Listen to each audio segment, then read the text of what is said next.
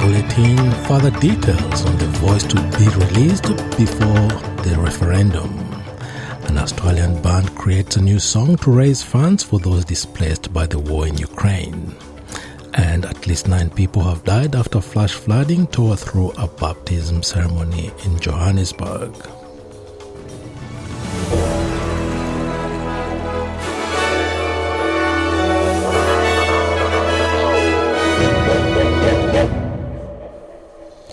Further details about what a voice to Parliament will look like and how it would impact communities will be released before the referendum. Minister for Indigenous Australians Linda Burney says Australians will be well informed about what they are voting for. She told ABC's Insider program what some of the key features of the voice would look like. There is some very well ventilated principles that have been agreed to that will inform the design of the voice. Things like it will be representative. Things like it will be accountable and transparent. It will have gender parity. It will represent Torres Strait Islanders. It will have young people. And most importantly, it will be a representative body chosen by Aboriginal communities and not usurp existing organisations.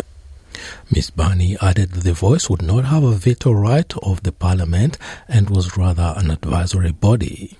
This comes as the Federal National Party has come out against the establishment of the voice, while the Liberal Party is waiting to present their position when further details are announced. An inquest into the death of a 12-year-old Aboriginal girl in a Victorian hospital is commencing today in Melbourne. The family of the girl, who has been given the pseudonym Sasha, believes she was failed by the health system. Sasha died at the Melbourne Royal Children's Hospital in 2019 after spending 4 days in a regional hospital. Sasha died from complications of influenza, pneumonia and septicemia, followed by cardiac and respiratory failure. Speaking outside the coroner's court, Sasha's paternal grandmother said she was heartbroken over the loss of the 12-year-old, who she described as a proud Aboriginal girl. Coroner Paul Lowry will hear evidence from witnesses during the 2-day inquest. Many Australians are abandoning the major parties according to a new study. The Australian Election Study from the Australian National University and Griffith University found a record 1 in 3 voters in the May federal election cast a vote for minor parties or independents. It's the biggest success for small parties in 100 years, with experts suggesting it demonstrates a slow decline in support for major parties. The study's co-author, Professor Ian McAllister, said the trend is driven by wider social changes such as the expansion of higher education, the rise of social media, and shifting issue priorities. The report also found Prime Minister Anthony Albanese was the most popular leader since Kevin Rudd in 2007, and that former Prime Minister Scott Morrison was the least popular leader since 1987. New South Wales Police have issued a $1 million reward for information into the bombings on 2 Jewish institutions across Sydney 40 years ago.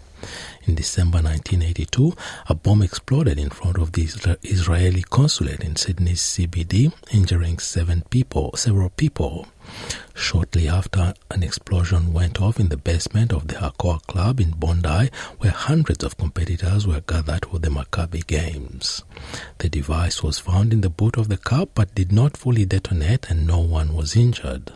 Police believe the car bomb was intended to collapse the building and deemed the attacks to be acts of international terrorism motivated by Palestinian nationalism.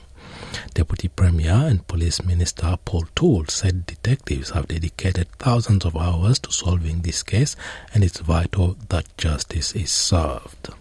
We also know that today we're putting the $1 million reward out there for anyone with information that may come forward.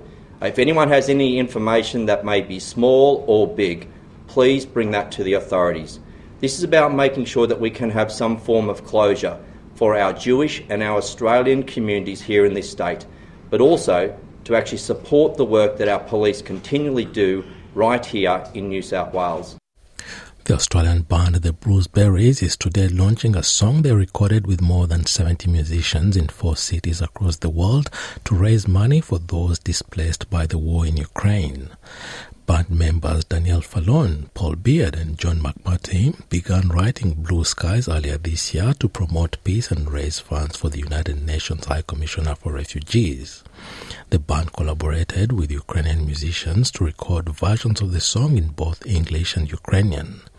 The CEO of Australia for UNHCR, Trudy Mitchell, says the agency is very grateful to the members of the Bluesberries for their generous support of the Ukrainian people. UNHCR is currently focused on helping Ukrainians who have been displaced by the war to get through winter. The funds raised by the Bluesberries will help the UN Refugee Agency to do this vital work. With the arrival of winter, people in Ukraine are facing freezing temperatures in damaged homes or buildings with disrupted energy, heating and water supplies. The United Nations Human Rights Commissioner has expressed horror at what he describes as senseless killings during the start of his 4-day tour in Ukraine. UN High Commissioner for Human Rights Volker Turk was invited by the Ukrainian government and has visited Kiev and the neighboring areas of Bucha and Irpin. He said he was there to express solidarity with Ukrainian victims of the war, especially during the harsh winter months. Commissioner Turk described the horrors witnessed and made an appeal to end the indiscriminate killings. I just want to get into your head the image of you hearing about soldiers coming into your village or into your town. And then suddenly you see these soldiers, how they start killing people on the streets. Through sniper fire, indiscriminate killings, summary executions. That's what happened in Bucha. The UN Human Rights Commissioner is due to meet with senior national and local government officials and civil society, as well as representatives of victims groups, including relatives of missing or captured civilians and prisoners of war. At least 9 people have died during a baptism ceremony in Johannesburg in South Africa. Over 30 worshippers had gathered along the banks of the Juskai River before some were swept away by flash flooding, which was sparked by a sudden storm. Officials are expecting the death toll to rise as rescue operations continue. At least 8 people are still believed to be missing. In June, 4 people drowned at baptism ceremonies in the country's Limpopo province, causing authorities to warn against holding baptism ceremonies in rivers.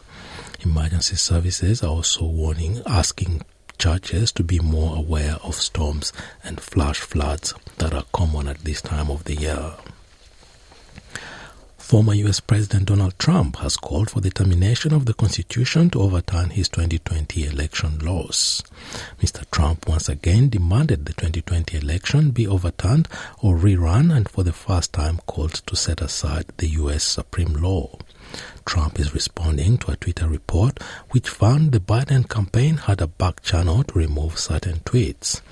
However, the report noted that the Republicans also used such a back channel. Several Republicans have rejected Trump's comments, which come just weeks after the former president made a third bid for the presidency. Chinese astronauts Chen Dong, Liu Yang, and Kai Xiaozhu have safely got out of the return capsule of the Shenzhou 14 spaceship, all in good physical and mental condition after the module landed safely in North China's Inner Mongolia. The crew left the space station core module Tianhe for their journey back to Earth after the spacecraft successfully separated from the core module at 11:01 Beijing time, according to the China Manned Space Agency. Upon landing, Chen Dong, commander of the Shenzhou 14 crew, in a brief interview right after leaving the return capsule, says the crew is in good health. After a busy but fulfilling 6 months in space, I'm very honored to have witnessed the completion of the basic configuration of China's space station. Like a meteor speeding across the night sky, we have now returned to the embrace of the motherland. I feel proud of our great country. Liu and Kai also reported their good condition to the Beijing Aerospace Control Center. Liu, who became China's first woman astronaut in 2012 and spent 13 days in the Shenzhou 9, said that China's space industry is always worth expecting.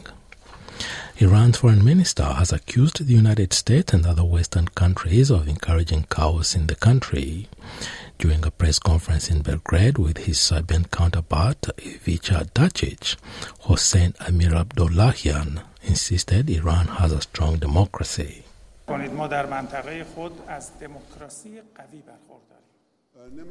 Don't be in any doubt, we have a strong democracy in our region, and we always carefully listen to and answer the peaceful demands of our great people in various fields. But we absolutely will not allow anyone to cause unrest and terrorism in our country.